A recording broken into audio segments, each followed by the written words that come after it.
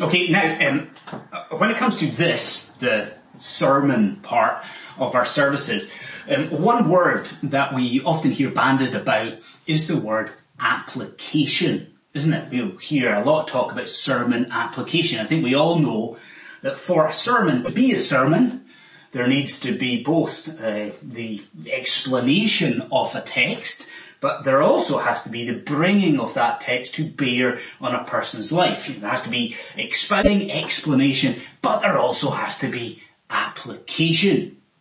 Well, despite the fact that what we're dealing with in 1 Peter is a letter, and it is not a sermon, perhaps if you cast your mind back a little bit, you'll recall that just now we are in what we might think as being the application part of 1 Peter chapter 1.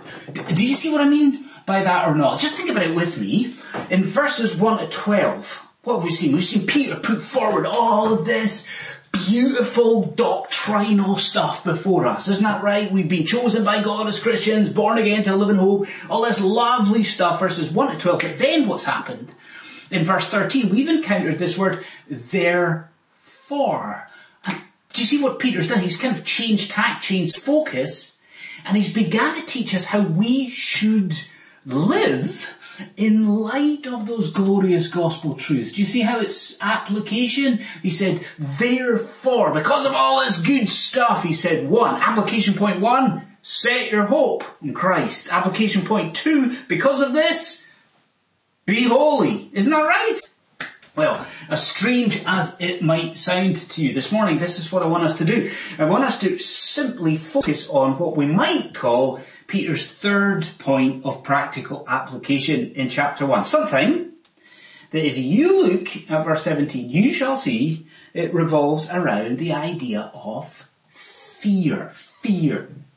And let me do this. Let me try and set out how we're going to tackle and approach this third point of application just now. In fact, I'll tell you what I'll do. I'll bring it up before you on the screen. So do you see it there? Well, this is what we're going to do. So we are this morning going to have two main headings or two main questions. So we're going to think about what does it mean to fear. That's the first one. And then the second heading will be what motivations are there to fear.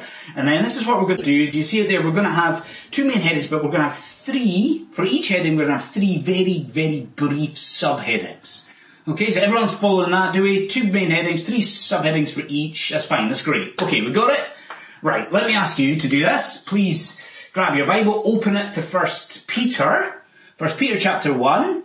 That section we read earlier on, and let's think about the first subheading. So let's think about this, the nature of fear. Okay, the nature of fear. Now I think it's probably true that most of us watching on are familiar with the language of fear in the Bible.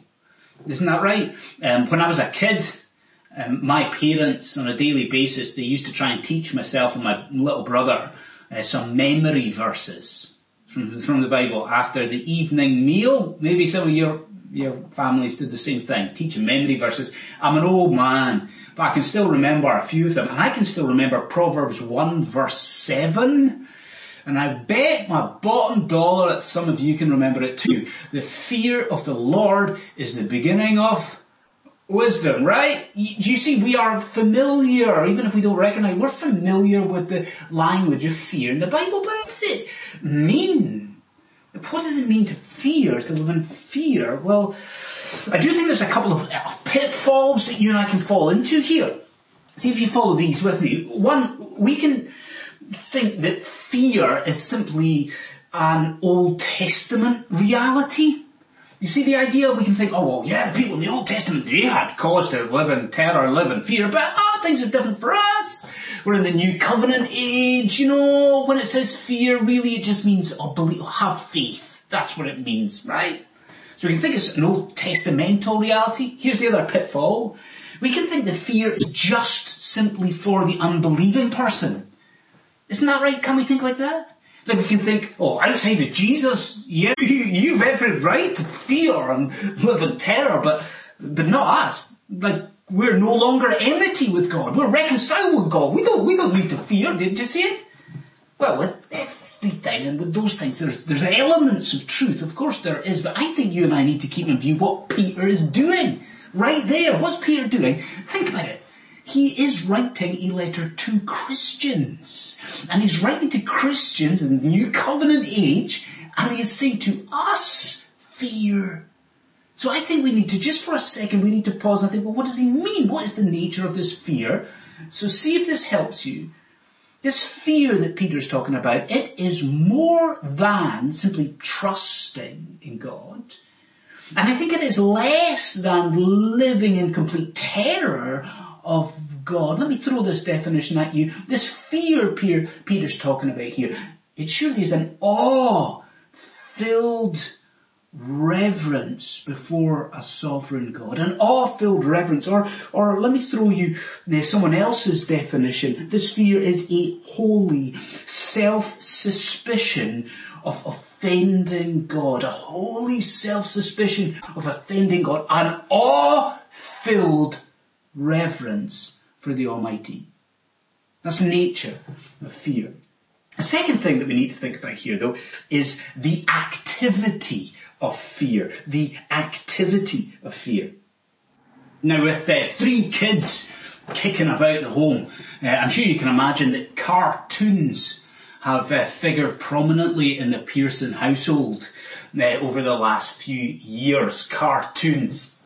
So let me ask you, how is it very often that cartoons portray fear? Think about that for a moment. Isn't it true that very often in cartoons that fear is associated with shaking, just freezing, immobility? Where do we go for? Let's go for Scooby-Doo. Right? Take Scooby-Doo. So we all love Scooby-Doo, don't we? So you can imagine it, there's Scooby-Doo and he's confronted by the monster. Alright, it's always the same, isn't it? You and I know it's the museum curator, isn't it? With a mask on. But Scooby-Doo doesn't know that. And so he's confronted by the monster. What happens? Scooby just begins to shake and he just freezes on the spot and he's panicking. We even talk about being paralysed by fear, don't we? Well, why am I talking to you about that? Well, I want you to see that the opposite is in view in 1 Peter chapter 1. Have a look at verse 17 with me.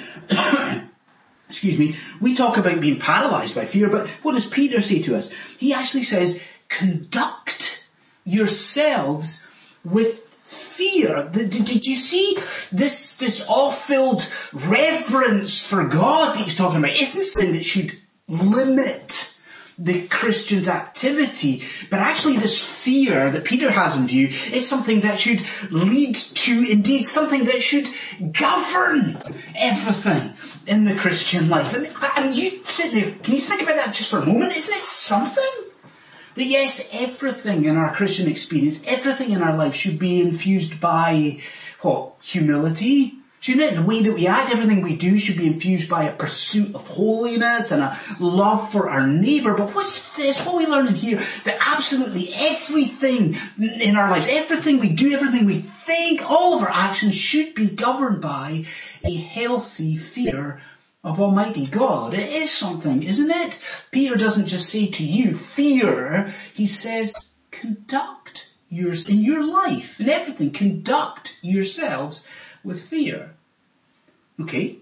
Yeah, you with me? So the nature, the activity, the third sub-point here is the priority of fear. The priority of fear.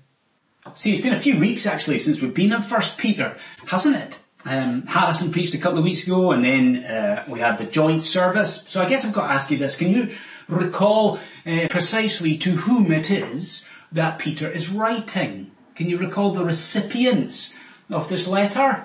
You'd say yes, it's Christians in Asia Minor. What is modern day Turkey? You remember that circle that we drew around modern day Turkey? You remember that?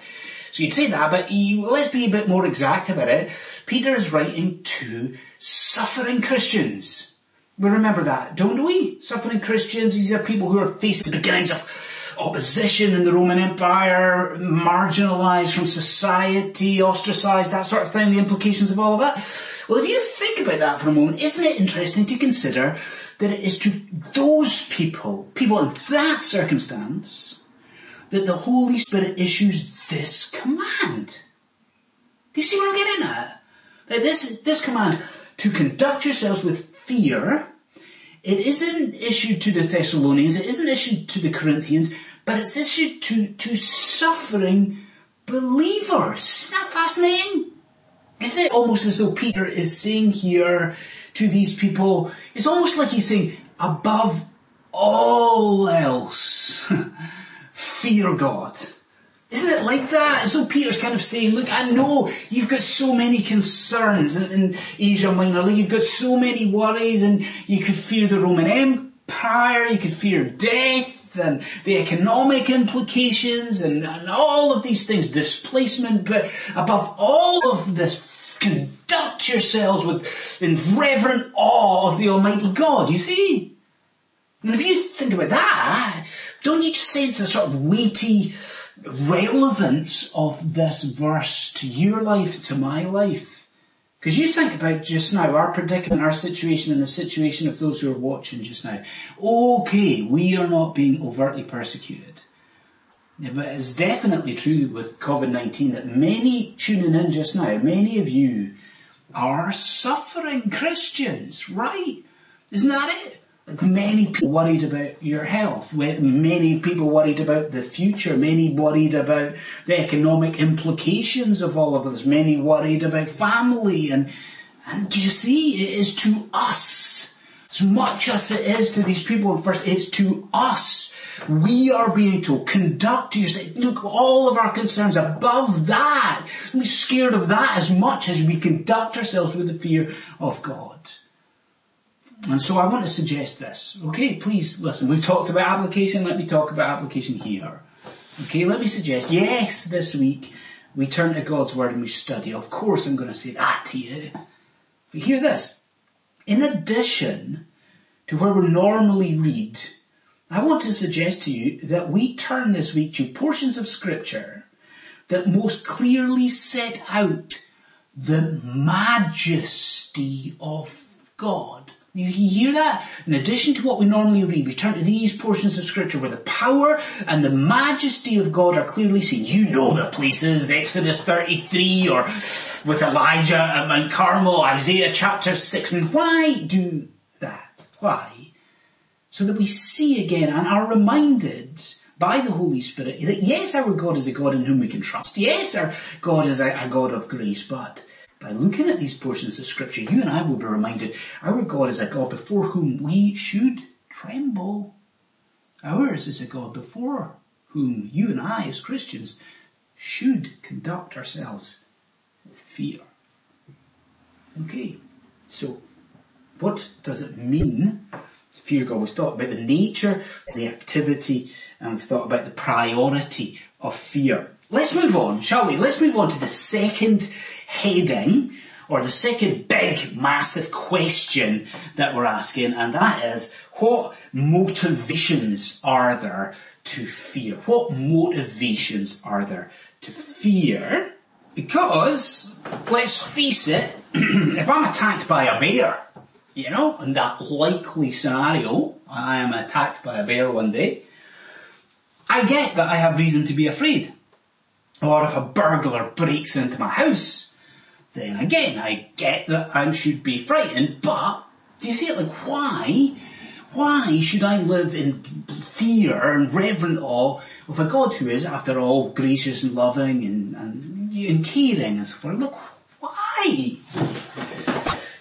Well, what have you thought about the theme so far this morning? I mean, isn't it true that we are so used to, in the contemporary church, themes about forgiveness and love and grace, that, the subject matter, the language of fear, living in fear can make us, sit quite uncomfortably. Is that true? Is it uncomfortable to talk about conducting ourselves with fear? Well, if you think like that, no good news for you. It only gets worse, right? Because listen to this. In this section of Scripture, Peter gives you 3 reasons why as a Christian, you ought to conduct yourselves in fear. And if you weren't sitting uncomfortably a moment ago, you're just about to. In fact, you're probably just going to fall on the floor, such as your lack of comfort, because the first motivation, the first reason that Peter gives for you to conduct yourselves with fear is this: it is the coming judgment of God. Judgment. Look at verse 17 with me. Look what Peter says. We're asking, why would we fear? And Peter says, if you call on God as Father who judges, not only that, impartially according to each one's deeds, you conduct yourselves with fear. Now, I want to put this to you, and I want you to wrestle this one, okay? Think about this one with me. When you think about God's coming judgment, Judgment Day, when you think about that for a moment, what do you think is going to happen? What do you envisage? What comes to mind when you think about God's judgment? I reckon a lot of us think like this. We think, right, God's judgment, what's going to happen? Well, Christ is going to come back, isn't he? And then everyone's going to appear before Jesus. And we think like this, that Judgment Day is simply about discerning who has trusted in Jesus in this life and who has not. Is that how you think about Judgment Day? You know, Christ comes back, end of all things, we appear before Christ, and there's this great separation, right? You know, if you've trusted in Christ, heavens and new heavens and earth. If you haven't trusted in Christ, eternal hell. And it's simply about who has trusted in Christ and who has not. Is that how we think about it?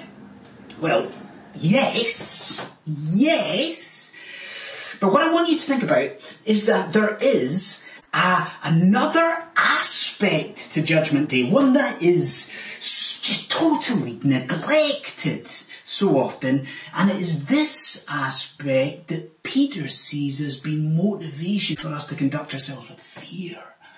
So what is it? Well, look at verse 17 again.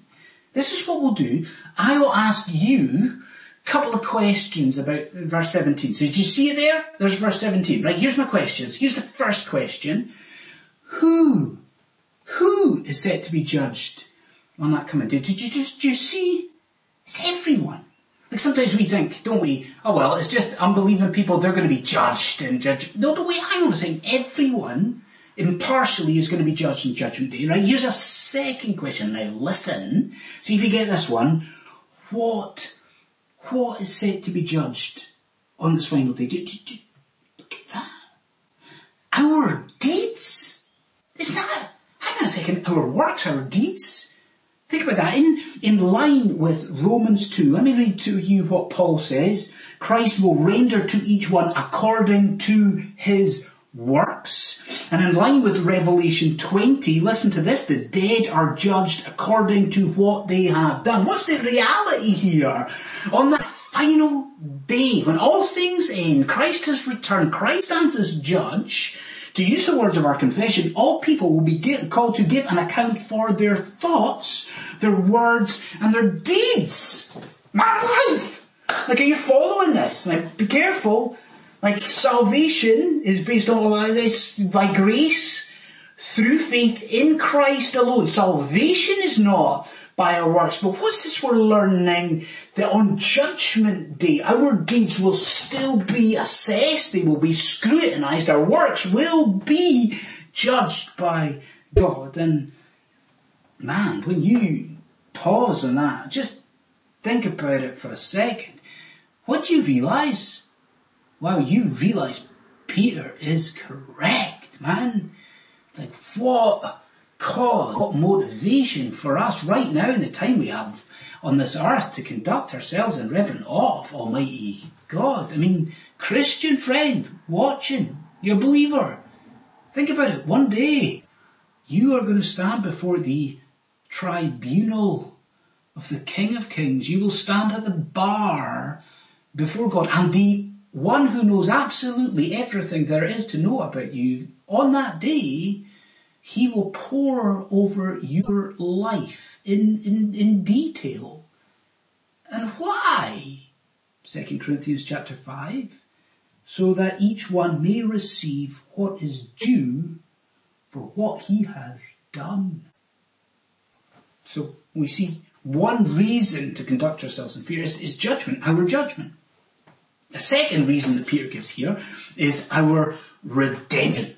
Redemption. So can I ask you to look with me at verse 18 now? Look at verse 18.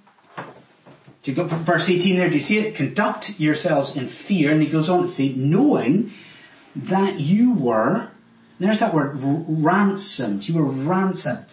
Now, are you with me that outside of the Bible, outside of Scripture, we hear that word ransom, and quite simply, we only have negative connotations of that word. Isn't that right? Can I tell you what I think about when I hear about ransoming? I think about Somali pirates, or I think about sort of mafia gangsters somewhere, and they kidnap somebody, and they demand a fee, right? That's what we think about, isn't it? A ransom price, a ransom. Well, of course, it was very different in the ancient world. You have to appreciate, first of all, that ransoming had a very positive aspect to it. For instance, did you know this? That in the ancient world, a soldier, if he was captured by an enemy force, he could be bought out of that. He could be ransomed, or a slave, right? A slave could save up and pay the price, the ransoming price to free them. So there's a positive aspect. But then and I know as well, this idea of ransoming has biblical roots, doesn't it? Israel ransomed from Egypt. What does Isaiah 52 tell us? Isaiah 52 tells us that Israel, out of Babylon in exile, Israel was ransomed. Right? That's great. Oh, really interesting, fascinating stuff, brilliant, great. Do you know what I think is most striking? Christian friend, you watching this just now, Peter, in this letter, he says that it is you who has been redeemed. It is you who has been ransomed. I want to know, what does that mean? What has happened for me? Well, first of all, consider what it is that we have been set free from. Because I think, don't you, that we tend to, in the Christian church, think about our ransoming in very general terms. What have we been set free from? Sin? Darkness? Captivity?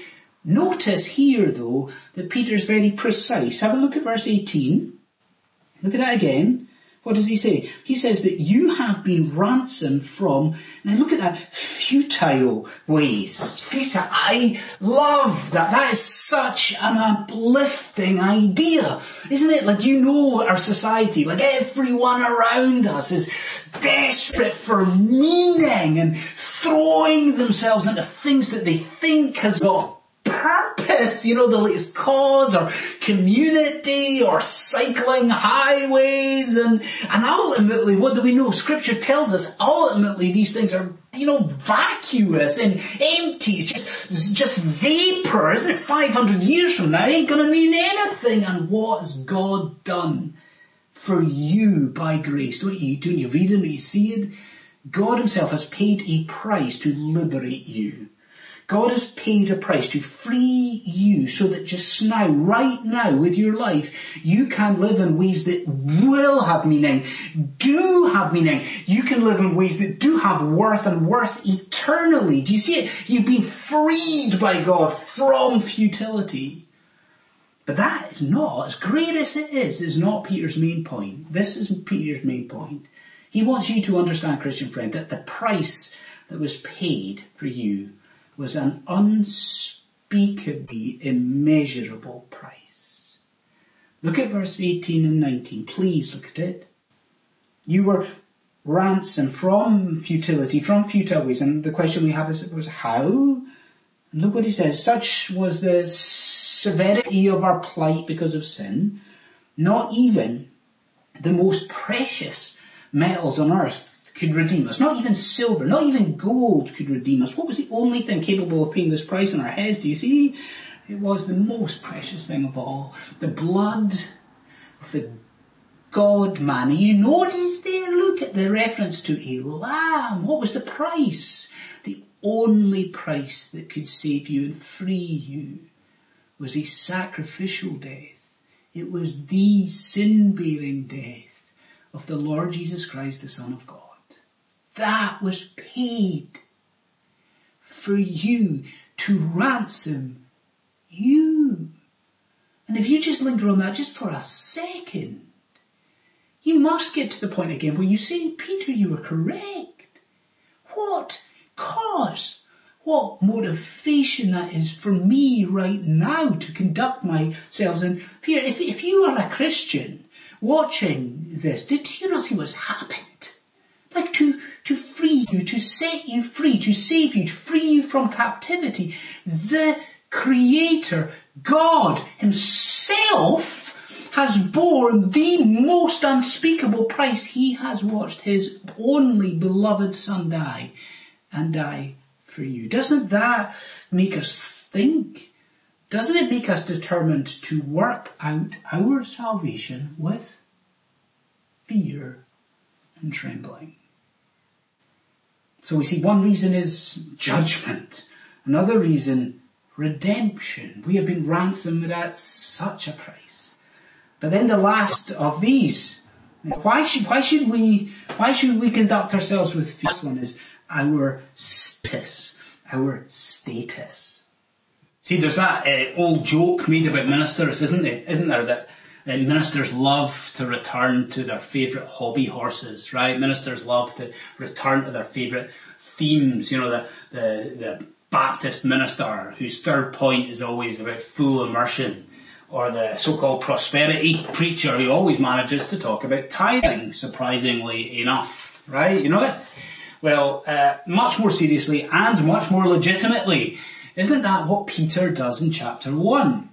Because I know, right, it's been a couple of weeks since we've been in 1 Peter, but surely you remember this, that one of the primary themes of chapter 1 has been the privileged status of New Testament believers. Our privileged status. Do you remember that? You do, right? Okay, we've been chosen by God, we've got this great inheritance, but do you remember it? That we have what the prophets in the Old Testament long to see. We have that. We know it. We even have what angels long to understand. We've got this beautifully privileged status as New Testament Christians. Well, as he ends this section, doesn't he come back to that favourite thing? Because look at this. Look at verse 20. Yes, he speaks about Christ being chosen. That's the idea of that word, Christ being chosen before the creation of the world, now made manifest. Then verse 21 talks about the resurrection again, the Father's role in the resurrection, all of that. But do you see his theme? Look at the common ground. Look at the repetition. Why did all of that happen? Look at those words. It was for your sake. It was for your faith, for your sake. One commentator puts it like this.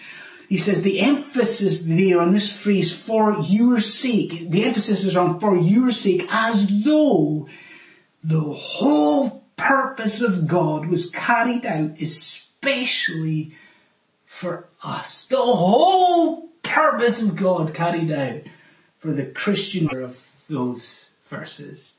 I don't know about you.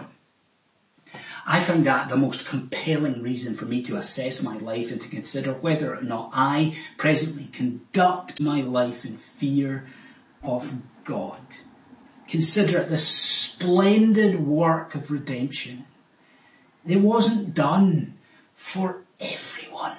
This great work of salvation, not done for all of the masses of humanity. It was done for a select few, an elect group. It was done for us. It was done for you. I mean, you know that idea, don't you? When you see a loved one in a crowd. You know it, like maybe you see your child at a school play, or you see your wife, your husband in this group of people, you see your father, your mother, what happens? The rest of the people blur and you focus on that loved one, you stare at that loved one in the distance. And isn't that what's happened? Before the creation of the world, God has looked at you. He has looked at you with love. All of this great work done for your sake, Christian friend. How that should propel us to assess our lives, to consider, am I living for the honour and glory of Jesus? My life is so important and so important to God. Am I conducting myself just now and conducting myself with fear of him. And then I want to end like this, because our God is so often parodied by our society, laughed at. I need us all to understand this, that God is so good that he has to punish our sin. There's been so much talked about injustice in our world, and people are longing for justice. We need to understand that our God is so perfectly just that he's compelled by his nature, if you allow that. He has to punish wrong. He has to punish our sin and our wickedness. Now, you understand that? Well, you need to understand that that can happen only in one of two ways.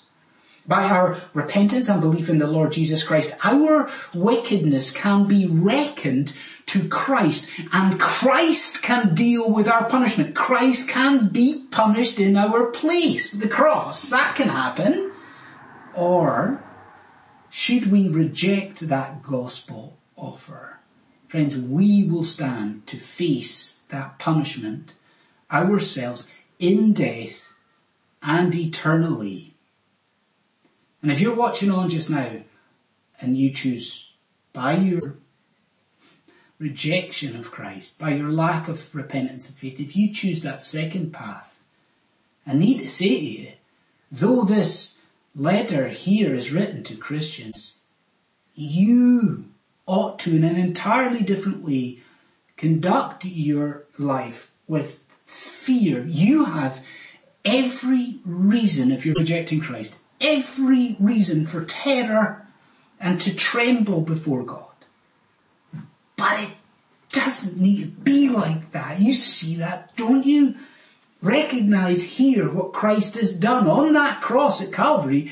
Christ has paid a price sufficient to see you even today set free from captivity, to see you saved, forgiven. You can have that punishment reckoned, borne by Christ Jesus, if you will only repent and believe. So we started this sermon talking about application. We end it talking about application. Because if you are unbelieving, will you not apply this text in the best possible way? Will you not see what Christ has done, his blood spilled as a ransom? And will you not today come to him, believe, repent of your sin, come to Christ Jesus this very hour, see the urgency of it, come to him and be saved. Friends, let's bow our heads before a God to be feared. And let's pray.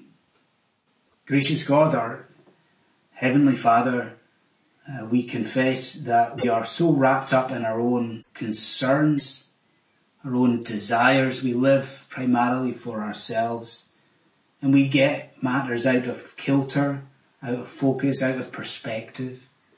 We pray as your people, asking that you would help us to conduct ourselves with fear, to live rightly, to live appropriately, and to live for your honour. We also pray, Lord God, that you would use this very moment, this very video, to convict people of sin who are to this point unbelieving. And we ask, Lord God, that you would lift the veil that they might recognise the glory of Jesus, their need for Jesus, and that you might call them to yourself to be saved. We pray in Christ's name, for his name's sake. Amen.